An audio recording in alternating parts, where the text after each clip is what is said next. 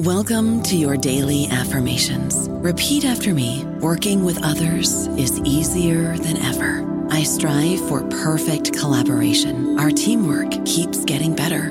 Yeah, affirmations are great, but Monday.com can really get you the teamwork you desire. Work together easily and share files, updates, data, and just about anything you want all in one platform. Affirm yes to start, or tap the banner to go to Monday.com.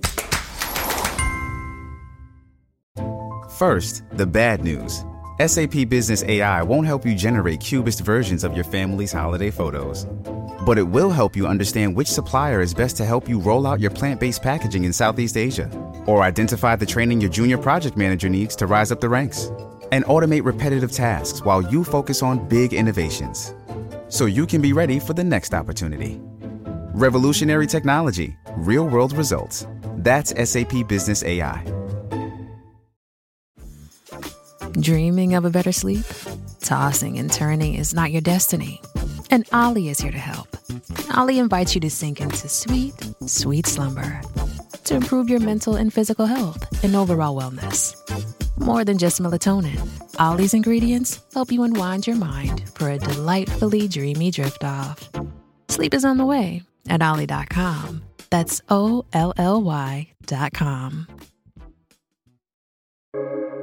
Welcome to the New Books Network.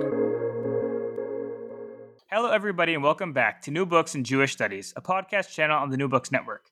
I'm Matthew Miller, the host of the channel. Today we'll be talking to Rabbi Dr. Mordechai Schiffman about his new book, Psyched for Torah, Cultivating Character and Well-Being Through the Weekly Parsha, published by Kodesh Press in 2022. Rabbi Dr. Mordechai Schiffman's writings on the weekly Parsha exude complete fluency in both traditional Jewish sources, as well as 20th and 21st century psychological research.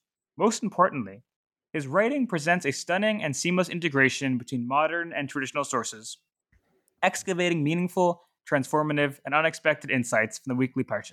Mordechai, welcome to the show. Thank you so much for having me. I wonder if you could begin the interview by telling us a bit about yourself. Sure. Mordechai Schiffman. I am a rabbi, got my rabbinic ordination from Rabbi Isaac Elchanan Theological Seminary at Yeshiva University, RIETS.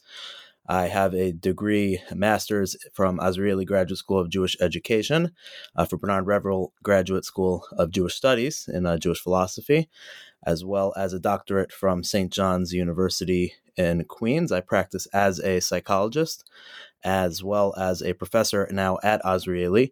I tried to, and an assistant rabbi at Kingsway Jewish Center in Brooklyn. I try to integrate with everything I do, some blend of psychology and Torah together, practically trying to help myself and others live the best flourishing lives that they can through the challenges that we all go through in our daily lives. Moving specifically to the book, how did you come to write the book? So I've been writing for trying to write about psychology, teaching about psychology and Torah for many years, and I was approached by a local newspaper and asked whether or not I would be willing to write a weekly Parsha column that integrates it too.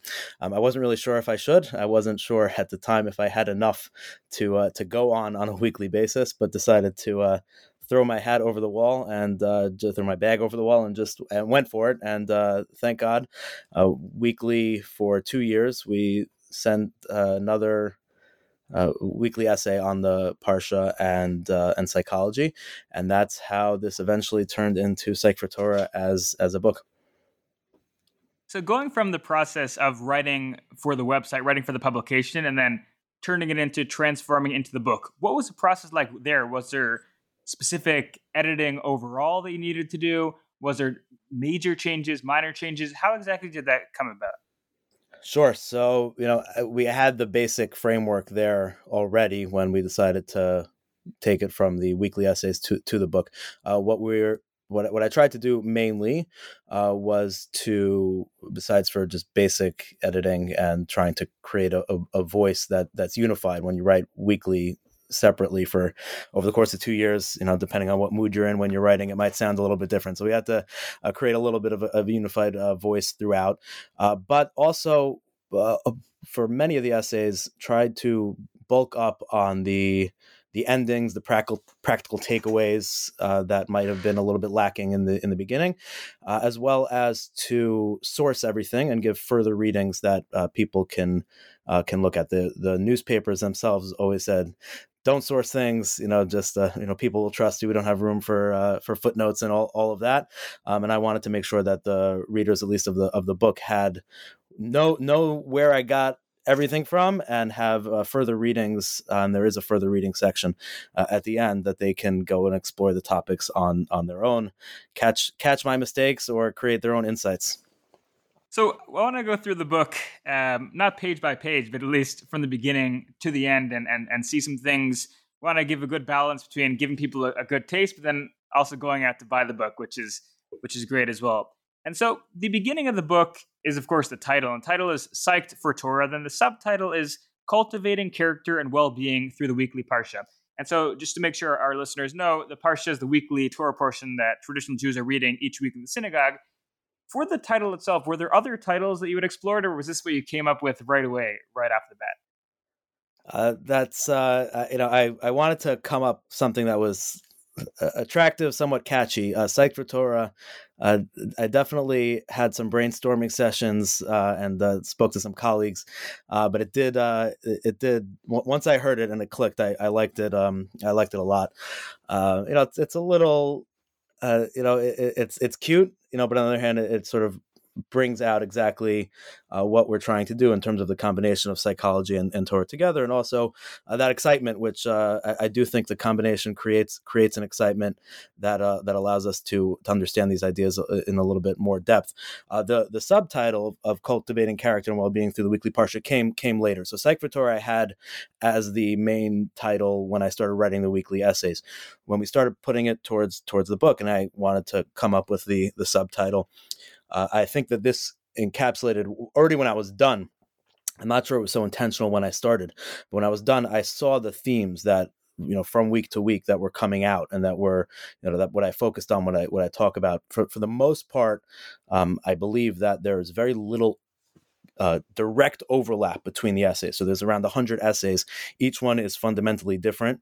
Not every idea is different. There's very, very few conceptual overlaps as well. But at the same time, there are running themes. And the running themes seem to be how we can use the Torah ideas and the psychological ideas to help us live a flourishing life and to increase our own and communal well-being, and a lot of that is through our development of character and emotional well-being, and those are some of the themes that came up, and that's how the subtitle came about as well. And the next thing that we see on the title, on the cover page, actually it's between the actual title and the subtitle, is an image, a nice image of a face in profile, and we see this person.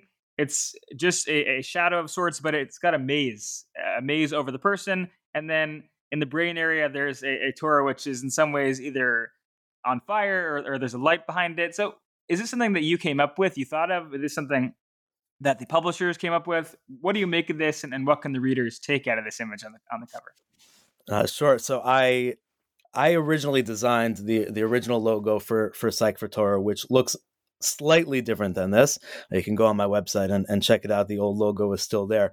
The combination of the profile head with the Torah was always there. So that was my original combination of the Psyched for Torah together, is having the head and the brain, the head and the Torah in combination overlapping.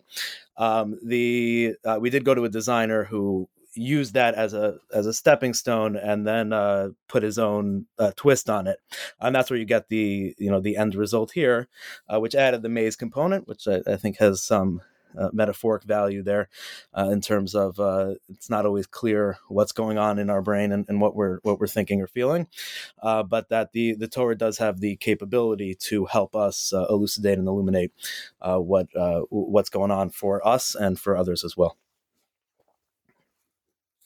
So I mentioned at the top of the show, and you discussed in your introduction, that you have two hats in some ways. A rabbinic hat, so rabbinical ordination, as you said, as you were describing yourself, and then a doctor, a clinician hat as well.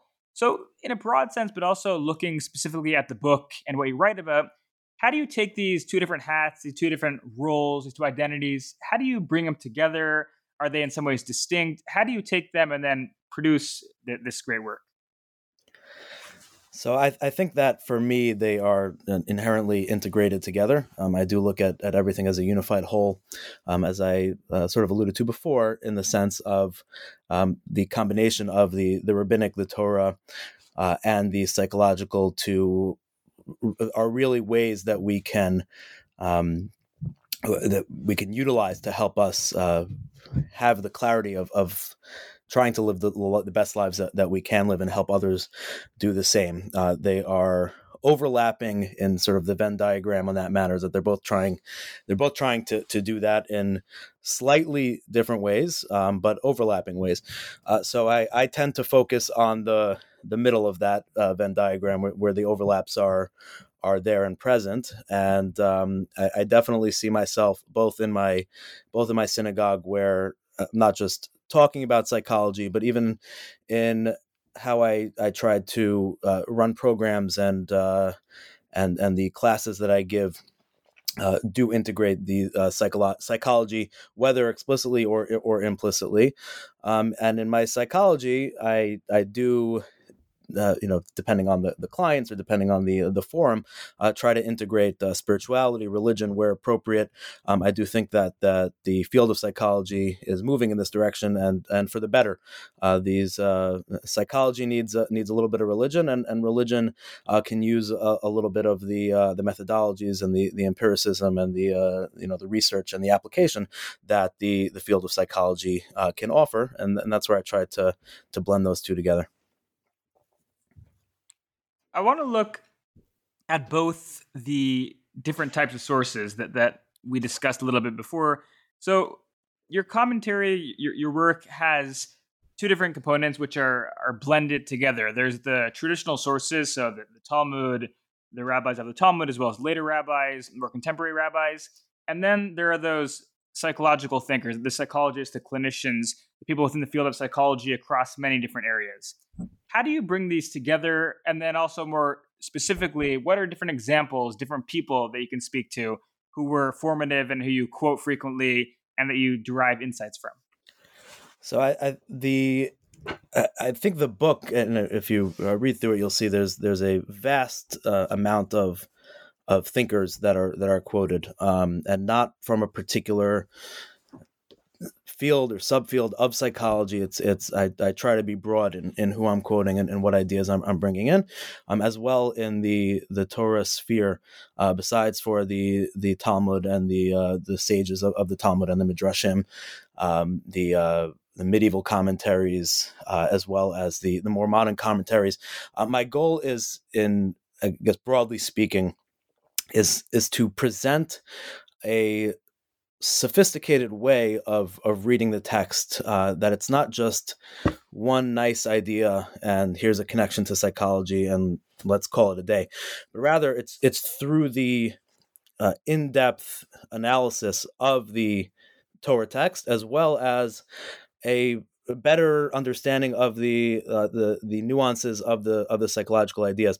So when in any given week, when I wanted to figure out what I was going to be talking about, so my method was slightly different depending on the week, but I would look through the weekly Torah portion, and highlight in my head different psychological themes that sort of stuck out, whether it was an emotion word or whether it was a conversation, a conflict, something that was happening that sort of spelled out or shined through on that here's potential for psychology.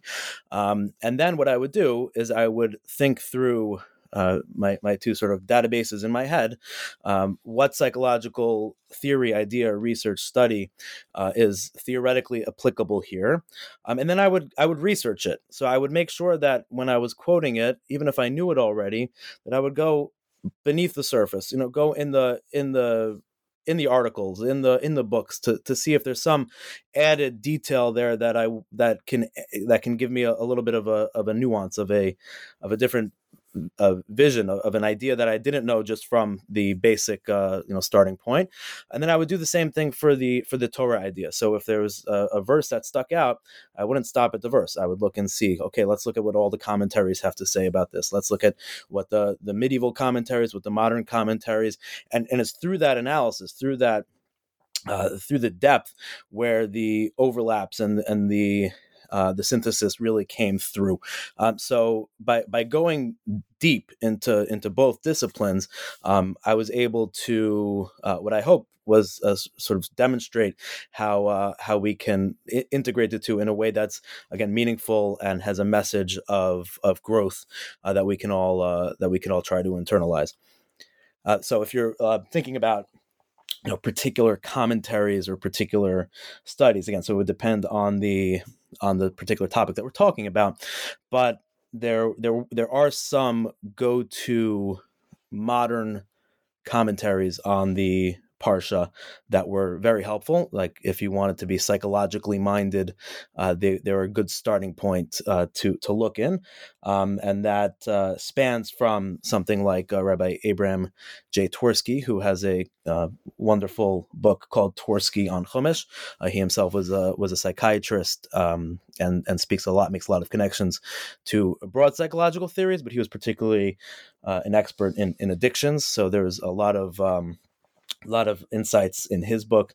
There's another psychologist, Rabbi Dr. Tzvi Hirsch Weinreb, has a book recently published by Maggid Press, The Person in the Parsha, also integrates some psychology and Torah together. Rabbi Zelig Pliskin has a book called Growth Through Torah. He's a social worker who also has some tremendous insights, primarily focused on the Musar movement, on ethical, religious teachings, and being from YU, Rabbi Yeshiva University, Rabbi Joseph B. Soloveitchik, Rabbi Dr. Norman Lamb, both of their Parsha insights were fundamentally important to help frame my thinking, but probably the most sort of building up to the end here would be Rabbi Jonathan Sachs. His essays on the Parsha were I always went to them to start off, even if I wasn't going to get anything for them for what I'm writing. I just wanted to learn them and read them on my own. But more often than not, and you'll see this in the book because I do quote him many times, there's tremendous his vast knowledge and understanding of the field of psychology, as well as almost any other field, was tremendously insightful, and he was a go-to text that I went to. So those thinkers, those rabbis, had great psychological insight, presented psychological opinions, or had ideas which included some degree of psychology within them in varying degrees. One of the things we spoke about before the show, but there's another book as well, which was republished by Kodesh Press by Dr. Vivian Skolnick, who passed away recently. In some ways, I want this episode to be in memory of her, because she was someone who was an important thinker, someone who had a lot of great ideas. And so she published a book as well on the Parsha, bringing her psychological framework to bear and understanding and interpreting the different Torah portions using her own psychological framework. So I wonder, how do you think about her book? Is it something that you had read before, something that you used? How do you compare your book as well to what she had written? Sure. Yeah. So I'm very familiar with her work. I do own it, and I have gone through it as well. And I did consult it consistently. It turns out that I ended up not using what she wrote that often, but only because of my own approach and perhaps limitations. My approach is primarily an approach that doesn't rely on psychodynamic Freudian interpretations, and hers was heavily based on that. That doesn't make it better or worse. It's just different. My training in psychology does not follow that. So anytime I would sort of get into the nitty gritty of that, I would find myself not being able to fully be able to present the ideas in a way that was, that would have been enlightening. So as a limitation of myself, I did appreciate and read her work, but it wasn't exactly the direction that my essays go in. So my essays are not, again, for better or worse, psychodynamically oriented. I'm not sure I quote Freud at all. Maybe once. I don't know. I have to do a search. And if it is, it's to say that I'm not quoting him or something along those lines. And even the later Freudian interpretations, just not my expertise or what we focus on. So her book was and is, a go-to on my bookshelf. I just didn't use it practically for the writings of these essays. And that's a good segue. We spoke before about the Jewish influences that you had. Who were the psychological influences, the psychologists or what have you, who influenced your work and who you brought and quoted within your book? Sure. So, as I mentioned before, there is a broad, vast quotations from different subfields of psychology. My teachings of intro to psychology classes and AP psychology over the years definitely helped to broaden my vision. Most people, when I would teach intro to psych classes back in the day, people assumed they were taking the class that we were going to cover therapy, right? So mental illnesses and therapy, and they're sort of surprised that it's that's two chapters of a 14 chapter book, because it's really psychology as a field is much broader than just mental illnesses and therapeutic treatments of it. So there's a broad quotation within the book and from many sub-disciplines within psychology. But that being said, I would probably think that my quotations are heavily influenced by the subfield of positive psychology, which is the field that probably excited me the most to pursue my doctorate in psychology when I was in Azrieli as a master's student, getting my master's in Jewish education. So I was privileged to take many courses with Dr. David Pelkovitz, who now is a colleague at Azrieli. But his love and teaching of positive psychology really steered me in that direction. And it's definitely something that I would consider myself a heavy proponent for. And many of the classes that I teach do use these positive psychology concepts heavily. So that being said, within the positive psychology movement, and you'll find these names quoted in many essays, somebody like Martin Seligman, who's considered the father of positive psychology, Angela Duckworth, who talks about grit, you'll find a few times spread throughout. Carol Dweck, concept of mindset, comes up a few times as well. But others as well, that not just within positive psychology, but sort of span the gamut of different psychological themes. And I can give you more if you want, but I would. There's 100 of them or so. So yeah, I think that's beautiful. It's a good taster, and then if people want to find more, they've got to check out your book, check out your blog. So if we think about, I don't know about you, but I'm very busy and I don't have a lot of time to cook. That's why I subscribe to Factor. Eating better is easy with Factor's delicious, ready-to-eat meals. Every fresh, never frozen meal is chef-crafted, dietitian approved, and ready to go in just 2 minutes. You'll have over 35 different options to choose from every week, including Calorie Smart, Protein Plus, and Keto. These are 2-minute meals. Factor meals are ready to eat and heat, so there's no prepping, cooking, or cleanup needed. They're flexible for your schedule. Get as much or as little as you need by choosing your meals every week. Factor is the perfect solution if you're looking for fast, premium options with no cooking required. Sign up and save. We've done the math, and this is important. Factor is less expensive than takeout, and every meal is dietitian approved to be nutritious and delicious. Head to factormeals.com/NBN50 and use code NBN50 to get 50% off. That's code NBN50 at factormeals.com/NBN50 to get 50% off. This episode is brought to you by Visit Williamsburg. In Williamsburg, Virginia, there's never too much of a good thing. Whether you're a foodie, a golfer, a history buff, a shopaholic, an outdoor enthusiast, or a thrill seeker, you'll find what you came for here and more. So ask yourself, what is it you want? Discover Williamsburg and plan your trip at visitwilliamsburg.com. You're amassing of knowledge. So I think people throughout their life, of course, they amass knowledge. And so you've amassed knowledge in the field of psychology as a rabbi, as a learning Jew, you've continued to learn different sources, learn different commentaries of the Bible. So as you're thinking about this and you're reflecting and thinking about the book that you've written, what have you been most surprised by? It's an interesting question. What have I been most surprised by? I guess that question is surprising. I haven't thought about that. It's definitely going to get me to think a little bit. I guess the most surprising thing for me, in retrospect, that I mentioned when I started writing, was how am I going to be able to write, so many weekly essays on these topics and not run out of, not run out of ideas and sort of re-upping for the second year. I already did 50 of these. Am I going to be able to do another 50 or so?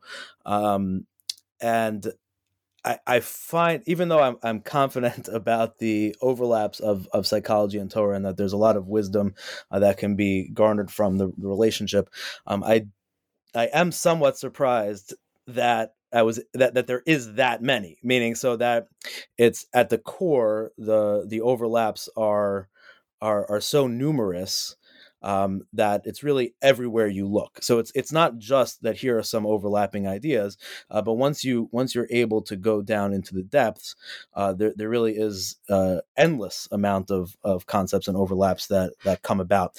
So that is, I guess, I don't know if we'd call it surprising, but definitely a pleasant surprise and something that keeps me wanting to keep doing more and more. So that's definitely something that's hopeful and at the same time a little bit surprising, because there's like almost a limited way of looking at it to start off with, and now it's like unlimited. There's so many more things you can do. That's a great answer. I think that makes a lot of sense. And if we look at the different essays, so you mentioned that you'd written around 50 essays, so you wrote for all the different portions, and then you wrote again. So each portion has about two different, very punchy and yet short and contained essays. And so we've got around 100 essays for all of the different Torah portions. And if we think about the Torah itself, of course, it's got 5 books. So there's the 5 books of Moses, and then there's all these different portions within them. Were there any painted with broad strokes, themes that you saw? So if you look at Genesis, you look at Exodus, etc., or is it very much self-contained, that each portion, irrespective of which book it in, had certain themes, and you didn't really think per se about the book that it was in as a whole? So definitely the latter, in terms of how I was writing it. I did not think about each book as distinct. It was basically on a local level per the Torah portion to find the ideas that are embedded within it. It would be an interesting intellectual essay to go back and see if those themes came out regardless, even if I wasn't intentional in the first half. I mean, there's no question that, when you read the first and you read Genesis, there's going to be a lot of essays related to relationships and the like, because that is to some extent what the book primarily focuses on, and the family dynamics. That being said, not all essays are about relationships, and there's no clear running theme throughout the essays that makes that explicit. So I wouldn't, I think it would be fun. You've given me homework now to see if I can pull that out. But definitely wasn't intentional to make any running themes throughout each specific book. But maybe just inherently that's how it came out. I don't know. We'll have to see.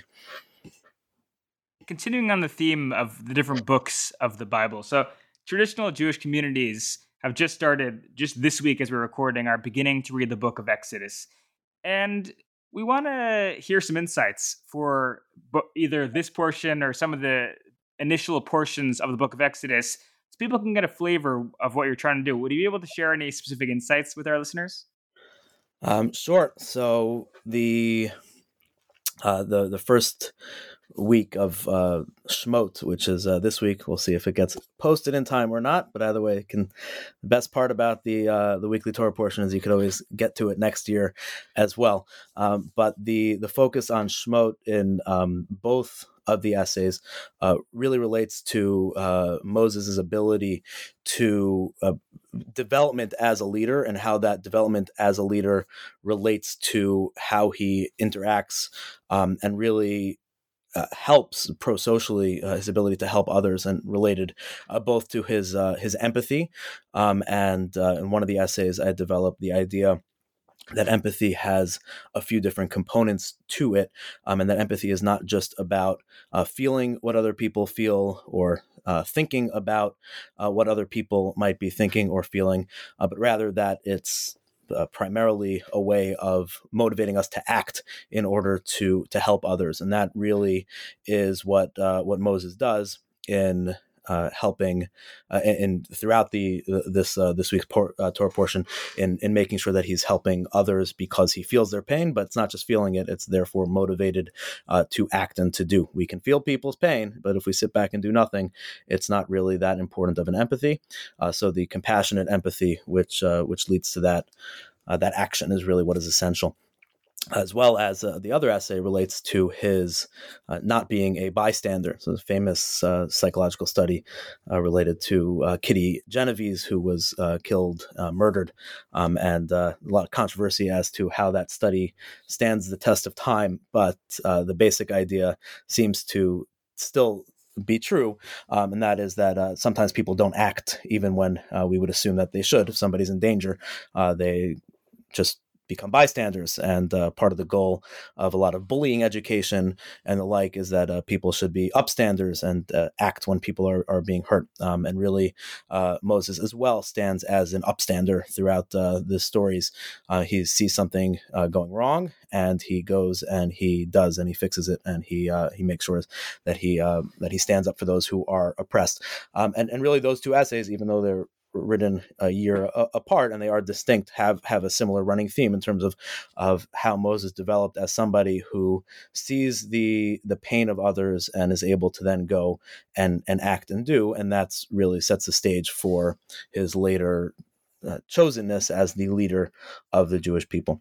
So that's for the first one. Then we could keep going. I can give you a little bit of overview of many of them. Maybe I'll give you one for the next week's Torah portion, just in case that's when this is published. But it's actually one of my favorite essays in the book. It's called Deep Breaths, and it relates to the idea that the Jewish people weren't able to hear the words of hope and the words of redemption that Moses was trying to tell them in the name of God, that they were going to be freed. It says they couldn't hear him because there was hard work and shortness of breath. And the commentaries here, this is one of those great examples of where the commentaries, if you dig deep, because there's a textual question here, it seems to be redundant to have is the hard work and shortness of breath. Is the shortness of breath because of the hard work, or is it different?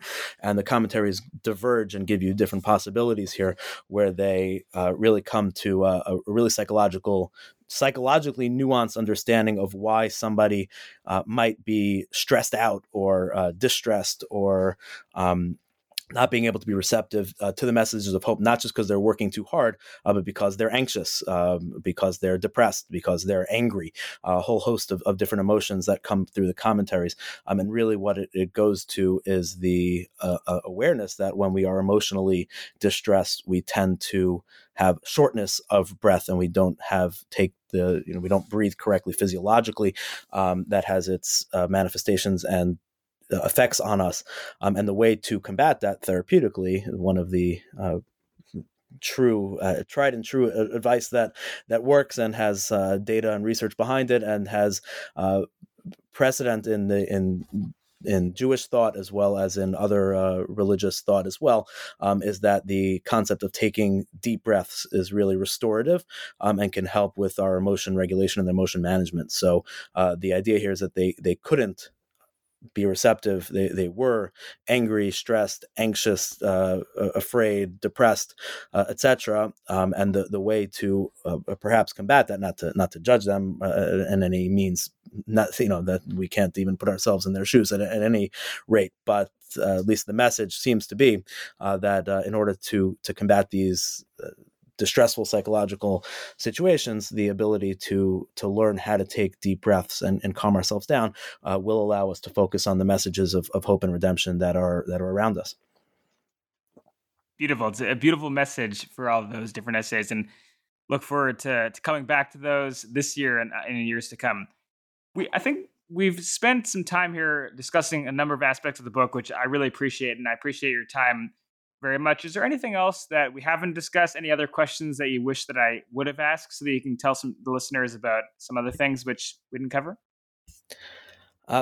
You're a great interviewer, and you definitely covered a lot of great questions that were comprehensive in covering the basics of the book. I do sort of double down and reiterate that there are 100 different what I hope to be meaningful and uplifting and transformative in its own way messages that really span the gamut of psychological insights and nuances, and each one is really embedded within I think a Torah insight as well. So it's not trite. It's not one simple idea that's connected to another simple idea. I really try to give a depth, and it's not just. I hope, again, it's not just that it's uplifting, but it's also cognitively engaging. So there's a combination here of the intellect and the emotion / motivation that each essay is aspiring to. I guess you could read them and agree or disagree, but that's definitely what my goal was when I was writing them. Thank you. I'd say I personally agree. I've taken up a lot of your time. On the New Books Network, we have a traditional closing question I'd like to ask you. What are you working on next? Sure. So that's a tough one to answer. A few things. So I'm currently writing a new weekly essay on psychology and ethics of our fathers, so Pirkei Avos. So that's called Psyched for Avot. You can subscribe to that on my website, psychedfortorah.com, or it's printed weekly in the Jewish press. So that's hopefully will be compiled into the next book. Similar methodology. It's a different text, Ethics of Our Father, but it lends itself to many psychological insights, and with a similar strategy of trying to find the nuances within the commentaries through each of those mishnayos, through each of those of the essays, we'll be able to garner some more psychological insight. And the other thing that I'm working on, which is more of a long-term goal, is I'm trying to go a little bit even deeper. So I'm currently pursuing some more education in the field of Jewish studies at Bernard Revel Graduate School to try and really find the insights of within the academic world of psychological themes within Jewish texts. So really going a layer deeper into how to understand psychology in the Talmud, and psychology in Jewish philosophy, and psychology in the Bible from a more methodologically sound way. So it's not just an inspirational idea, but really to try to understand the text in their original, in terms of what the emotions of how the Talmudic rabbis understood the concept of emotions. Is it the same as we do? Is it the same or similar to other influences during their time, Greek influences or the like? And long term, what I would like to do is to sort of be able to really strip down all of the layers to get down to the kernel of real understanding of what the rabbis were saying, what the texts were saying, and see how that tracks, almost a journey of intellectual history, to see how these ideas get transformed, changed, adapted throughout the ages. Take a concept of anger and see how it was understood in different books of Tanakh, of the Bible, and then how the sages understood it versus how Maimonides understood it.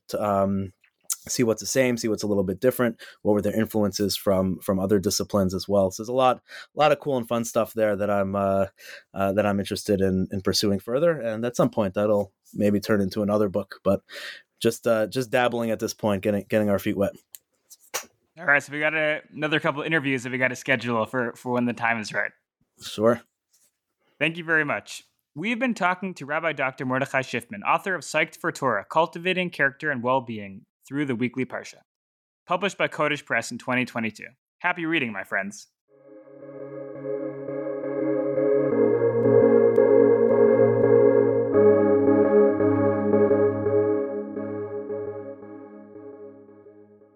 Lucky Land Casino, asking people, what's the weirdest place you've gotten lucky? Lucky? In line at the deli, I guess? Aha, in my dentist's office.